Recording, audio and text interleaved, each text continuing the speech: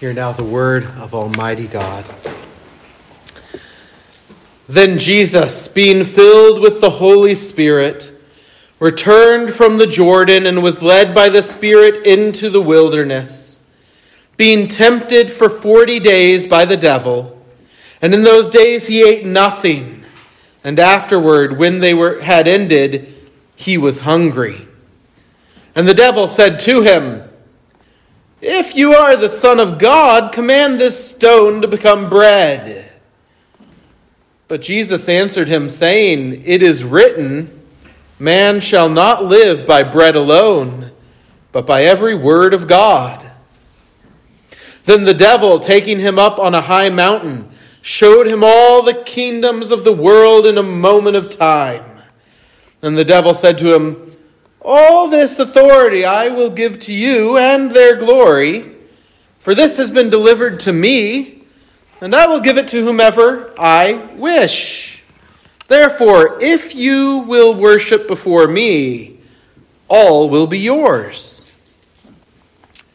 And Jesus answered and said to him, "Get behind me, Satan, for it is written, you shall worship the Lord your God, and him only shall you serve."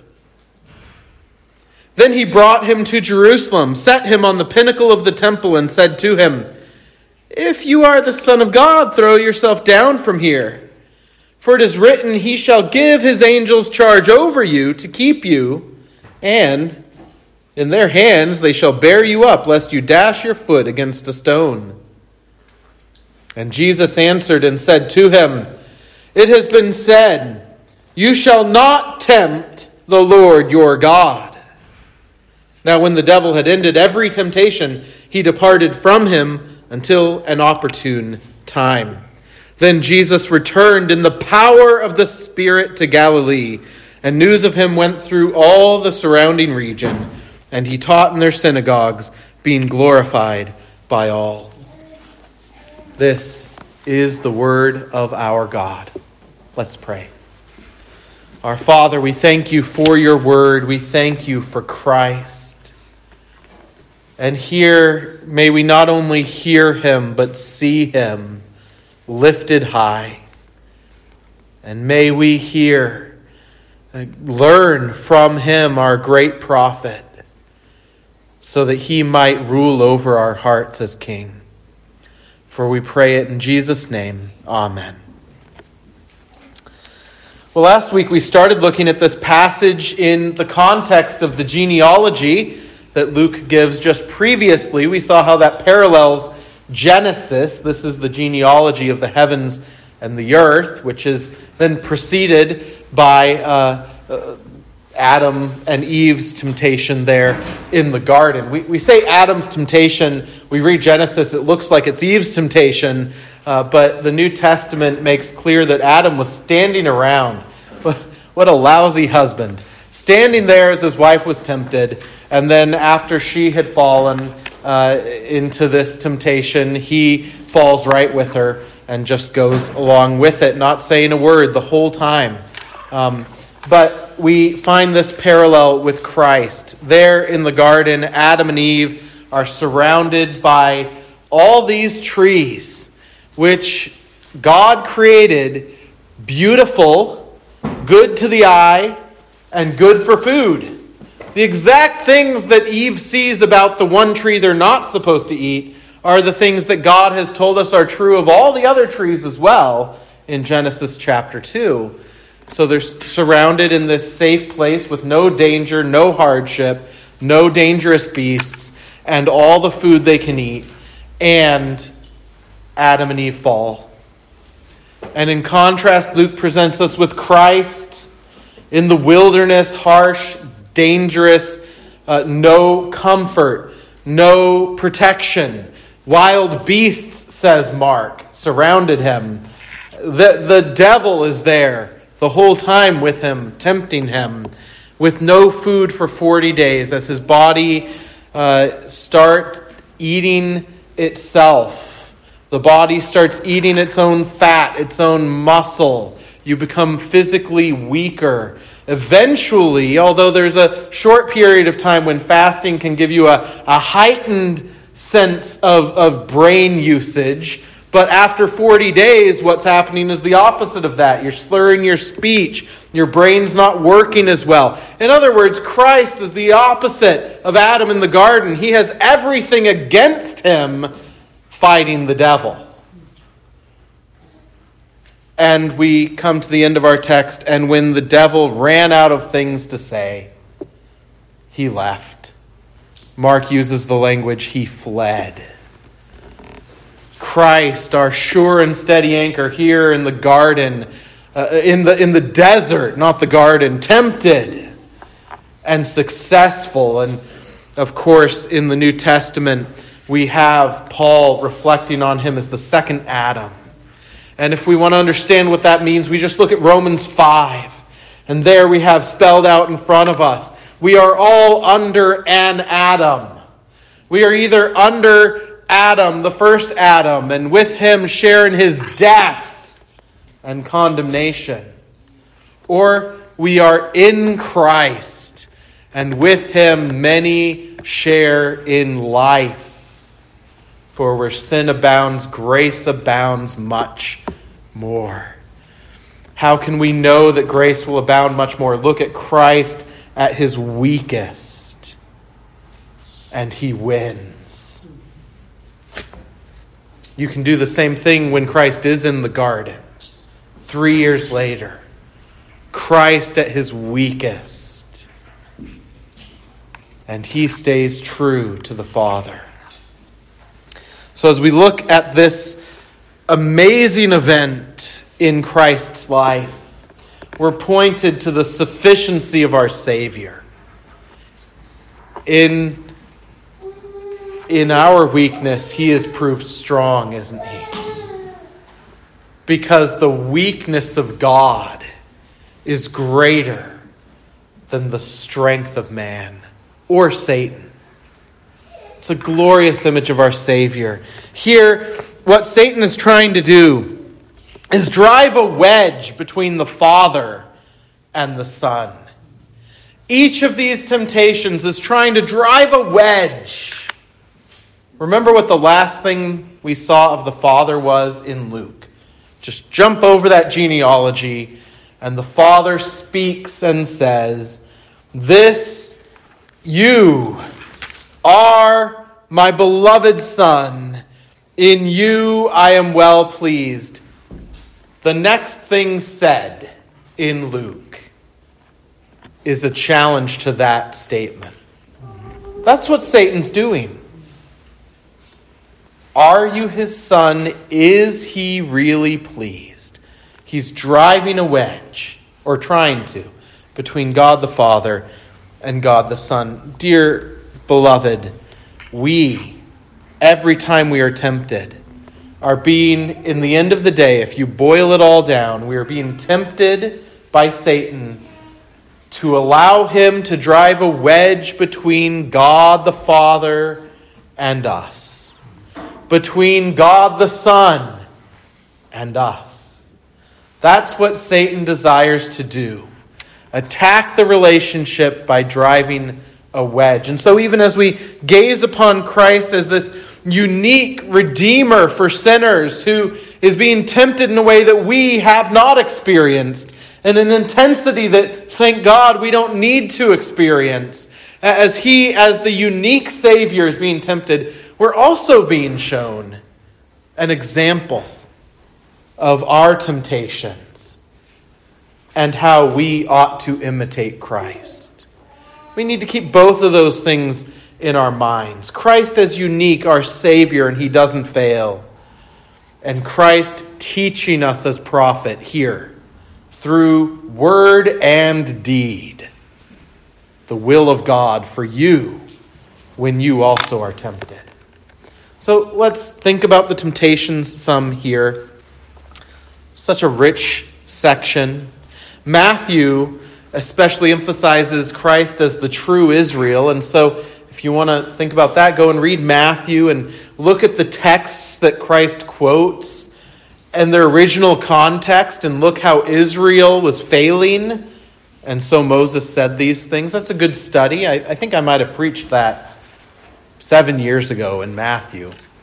But today I am not going to especially focus on which texts Christ picks as much as what Satan is trying to do. And so the first temptation, what Satan is challenging is the Father really pleased? If the Father is really pleased with you as his Son, where is his provision? Doesn't lack of provision equal displeasure? Satan comes to Christ 40 days of starving, and he says to him, "Here's a rock, turn it into bread." But what he's really doing is he says, "If you are the Son of God," he's saying, "Why do I even need to suggest this? If you are the Son of God, where is your bread? Is this the best your Father has for you? This stone. And is the Father's provision nothing but making you take care of yourself?" There's so much tied into Satan's challenge here. Now, could Christ have turned the stone into bread? You realize the first miracle Jesus does, which could have happened anything from 3 to 5 days after this event, or a month later, we don't know, but it's in John's Gospel. It's the turning of water into wine. Why was that appropriate, and why doesn't Christ do this with this stone? Do you see the distinction, what makes the two events different? If Christ turns this stone into bread, he's doing something purely for himself. And he's doing something purely for himself which declares, I'm not going to rely right now on the Father. That's what Satan's putting before him. Will you rely on the Father? What's Christ doing with the water to wine? It's not for himself. It's upholding the fifth commandment. Sometimes we read the water to wine story. It's the only one where someone sick isn't healed, dead isn't raised, broken isn't helped, right? It's just so people can have a party. And that feels so flippant compared to all of the other miracles. And yet, what is Christ doing there? He's honoring his mother in the Lord. It's not a selfish action. But here, Christ would be doing something purely for himself. And Satan is challenging him. Do it for yourself because the Father isn't really pleased with you. It's a parallel to what Satan says to Eve in the garden. Has God indeed said, you shall not eat of every tree of the garden? Catch what he's doing there. Satan's saying to Eve, has God not provided for you? God has put you here in the garden and he's not providing. He doesn't want you to have these good gifts. Maybe he's not pleased with you. It's the same type of argument where Adam and Eve fall for that. Christ does not. Christ, rather than saying why he should or shouldn't make bread, cuts to the real challenge. Is the Father pleased? Is he providing? Christ does what? He says, I will trust the Father. Man shall not live by bread alone, but by every word that proceeds from the mouth of God. Christ is saying, even if I have to die, I will trust the Father. Even if I must die, it's better to live believing the promises of God than live gluttonously and distrust the promises of God. Will I take the Father at his word? What has the Father just said? With you I am well pleased. In the wilderness for 40 days without food, Christ clings to that promise, that declaration of the Father. So much more we could say about the rock into bread, but isn't this so similar to how we're often tempted as well? We are so often tempted with the feeling of need and urgency, and that need and urgency springs from a doubt that the Father really loves us, or that He will really provide. And so we might have things go through our heads like, if God really cared for me, fill in the blank. And because He hasn't done that thing, He must not really care. Or He does care, but He doesn't care what I do. And so I can go ahead and do this thing because I feel like I really need it. And He doesn't care. We make excuses for ourselves to ignore the promises and the Word of God over and over because I need this. And if God cares, He'll be fine with me doing this. We, like our Savior, need to cling to God's promises. One of the best examples of this, I think, are the words that Job says to his friends when he's being tempted. But I think in that moment, his temptation from his friends is a temptation from Satan. And I think more often we need to talk to Satan in the midst of temptation. And it's not a bad thing to use Job's own words. Hear how Job responds when it seems like God is not providing what he needs. Job declares, when it feels like God does not care for Job, what does Job say? Hold your peace with me. Shut up, Satan. Hold your peace with me and let me speak. Then let come to me what may. Though he slay me, yet I will trust in him. He also shall be my salvation. When Satan's driving that wedge between you and the Father, saying, does he really care? And is he really providing? We should be like Job, imitating Christ. Be quiet, Satan. I will not live by bread alone. Though he slay me, I will trust in him. The second type of temptation Satan brings, in essence, is arguing, doesn't the end justify the means? Have you ever been tempted like that? Doesn't the end justify the means? Look at what Satan is saying to Christ. He says, showing him all the kingdoms of the world in a moment of time. Can you imagine that? I was trying to imagine that this week. If I'm reading it right, is that saying that in a vision, as it were, all of the kingdoms that have ever existed or ever will exist are displayed as if on a panorama of the earth all at once? And Satan says, all this authority I will give to you and their glory.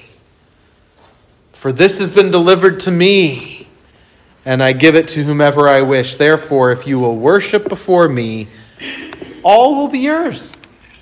I can make it happen, Jesus.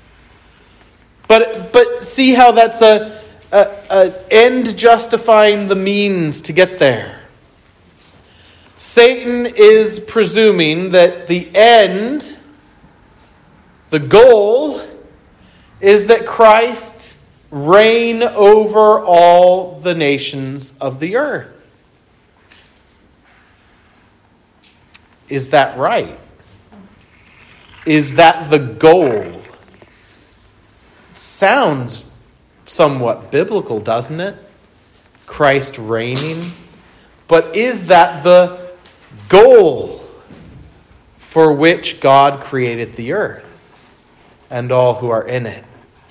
Satan says so. He says to Christ here in essence, all that time back when you were number 2 and I was just number 3, and I tried to become number 2 and kick you off your throne, and I lost. But did you really understand how painful this would be, Christ? Did you really understand how much suffering all this would take? You've been hungry for 40 days now. Do you finally understand? Isn't 40 days enough? Do you really want to go on with this? Jesus, we don't have to have all this conflict between us. We don't have to keep this going all the way to the cross. You know, I've only just begun, Jesus. We can stop right now. Do you really want to bruise your heel? Jesus, all you got to do is not crush my head. And we can come to some good terms that we can both like. I get what I wanted, and you still get all the nations of the world as yours. And isn't that the goal? But of course, there's the problem. What is the goal? Now, before we talk about that, I think we often can get very sidetracked. Does Satan really have everything he claims he has there?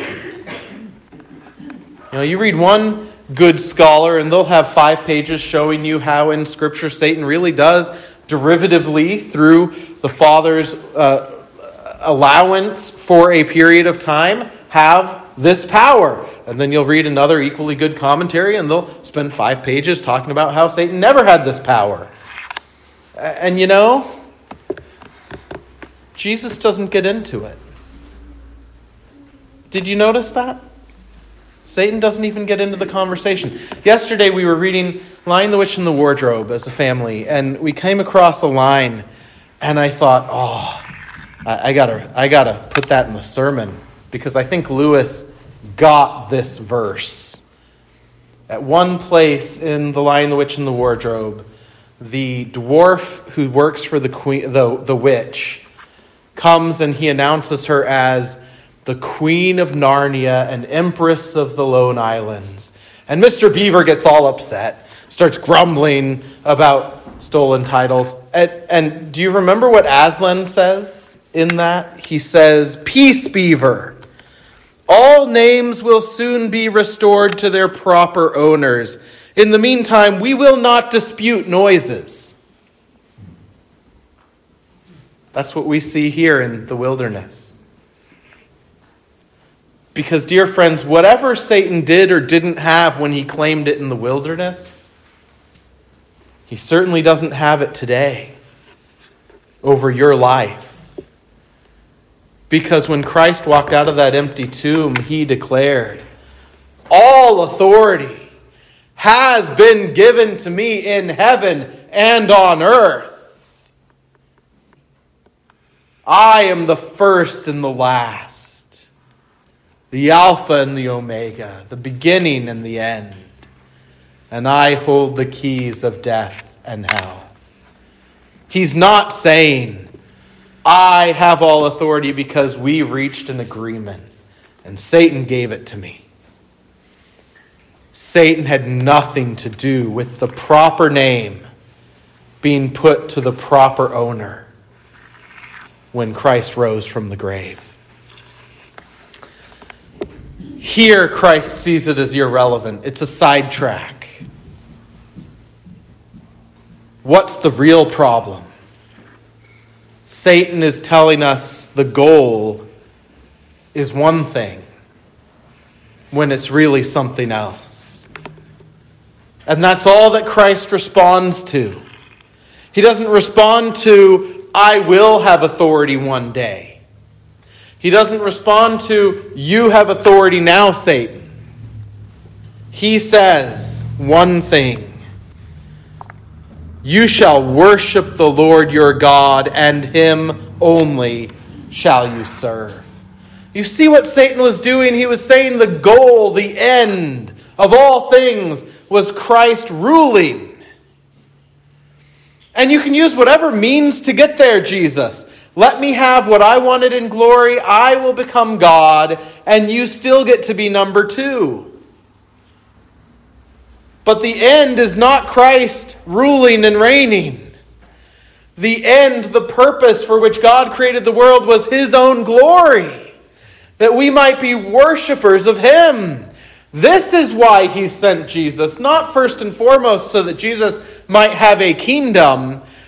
Jesus says, the Father has sent me because he desires worshipers. To seek worshipers. The end is worship, not a kingdom.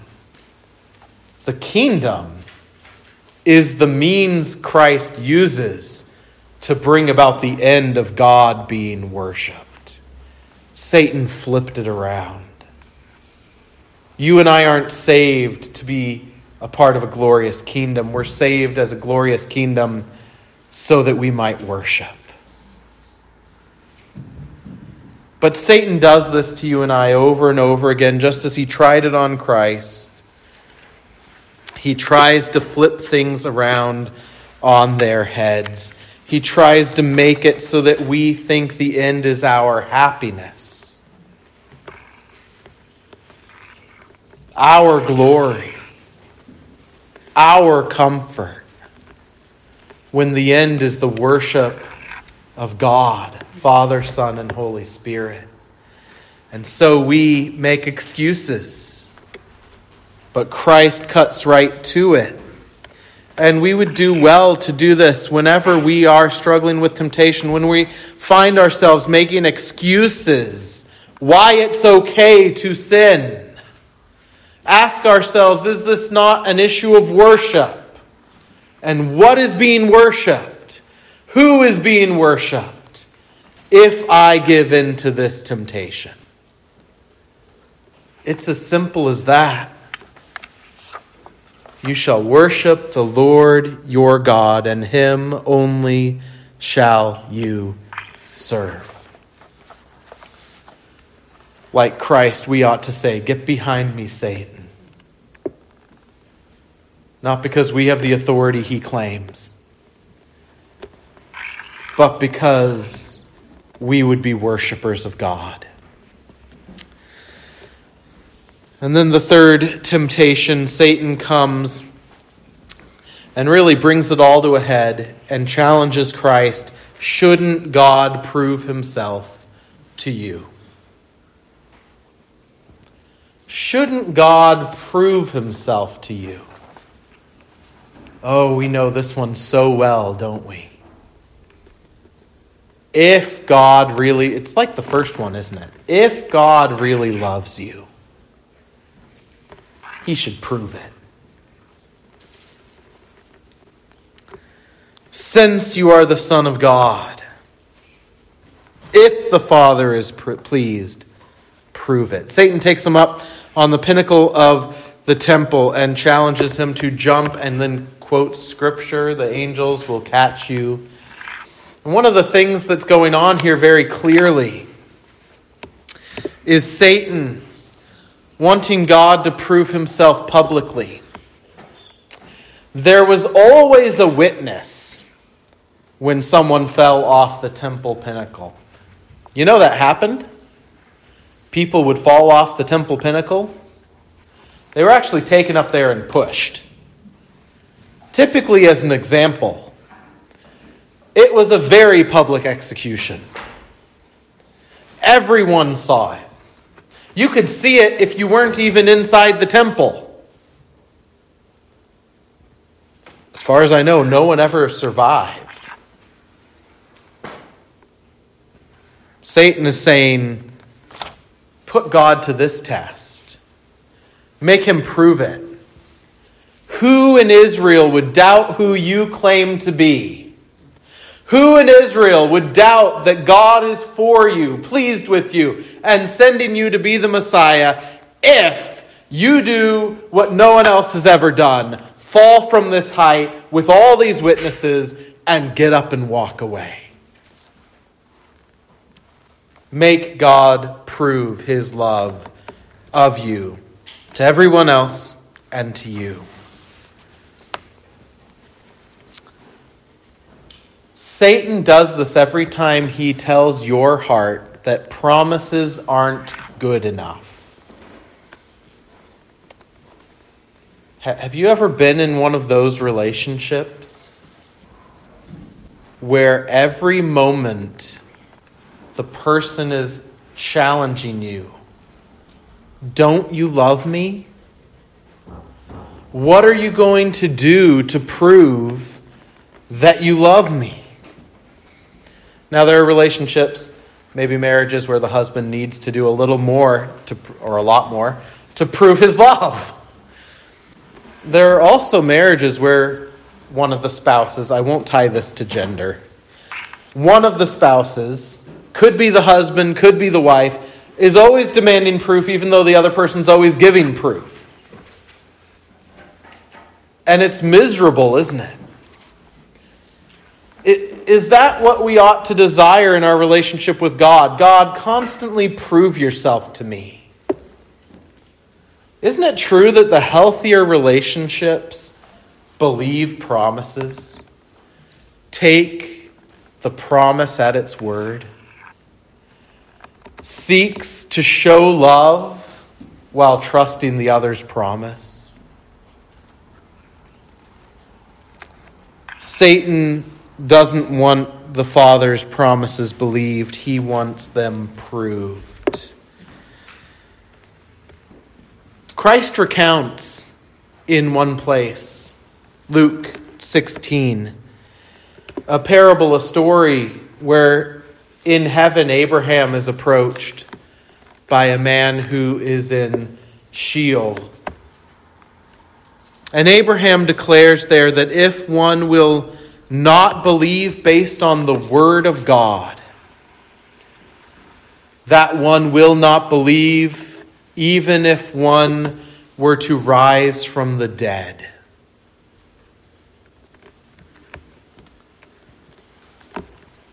Christ gets at it here.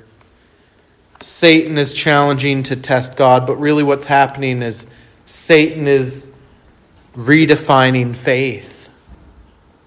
What is faith? Satan is trying to make faith testing God's word. When Scripture clearly declares in Hebrews that faith is the evidence of things not seen. And that's what Christ is getting at here as well. He says, you shall not tempt, or that could be translated test, the Lord your God. To test God's promises is the opposite of biblical faith. There's only one exception to that. If God commands you to ask a test, it's faithless to reject God's command. Think of Ahaz. He pulls this one. God says to him, because you don't have faith, because your faith is weak, ask of me a sign. I'm going to nurture your faith. And Ahaz says, I wouldn't dare test the Lord our God. And really, it's him not wanting to have faith increased. He wants his excuse for doubting God. That's the only exception. Everywhere else in Scripture, faith which tests God is not the ideal thing. It's a sign of weak faith. We want fleeces. We want proof and evidence. we don't want to take God at his word. What has God done in his word? He's given us the sign by promise and by action. By promise, we hear God say, I so love the world that I gave my only begotten Son, that whoever believes in me shall not perish. What do we do in response to that? Give us a sign. You just fed 5,000 people with nothing. Give us a sign. And what does Jesus say? You won't receive a sign except the sign of Jonah. He's talking about his own death and resurrection. He's going to enter the grave and come back from it after 3 days. We have the sign from God. We have the promise from God. And yet Satan challenges us to not have faith, but to test God. Well, dear friends, our Savior responds every moment with the right words. Let us look to him. If we are to flee temptation and follow him when we too are in the wilderness tempted, we must look to him whom, remember, Revelation 19 said, is the Word of God. We must look to him and cry out to him in the midst of our temptation. To him, the one who is faithful and true. The one who sent Satan running. The one who crushed Satan's head on the tree. He has sent his Spirit into your heart, if you are a believer, to testify to him, that we might trust in him and not test him. May God give us grace to do so. Let's pray.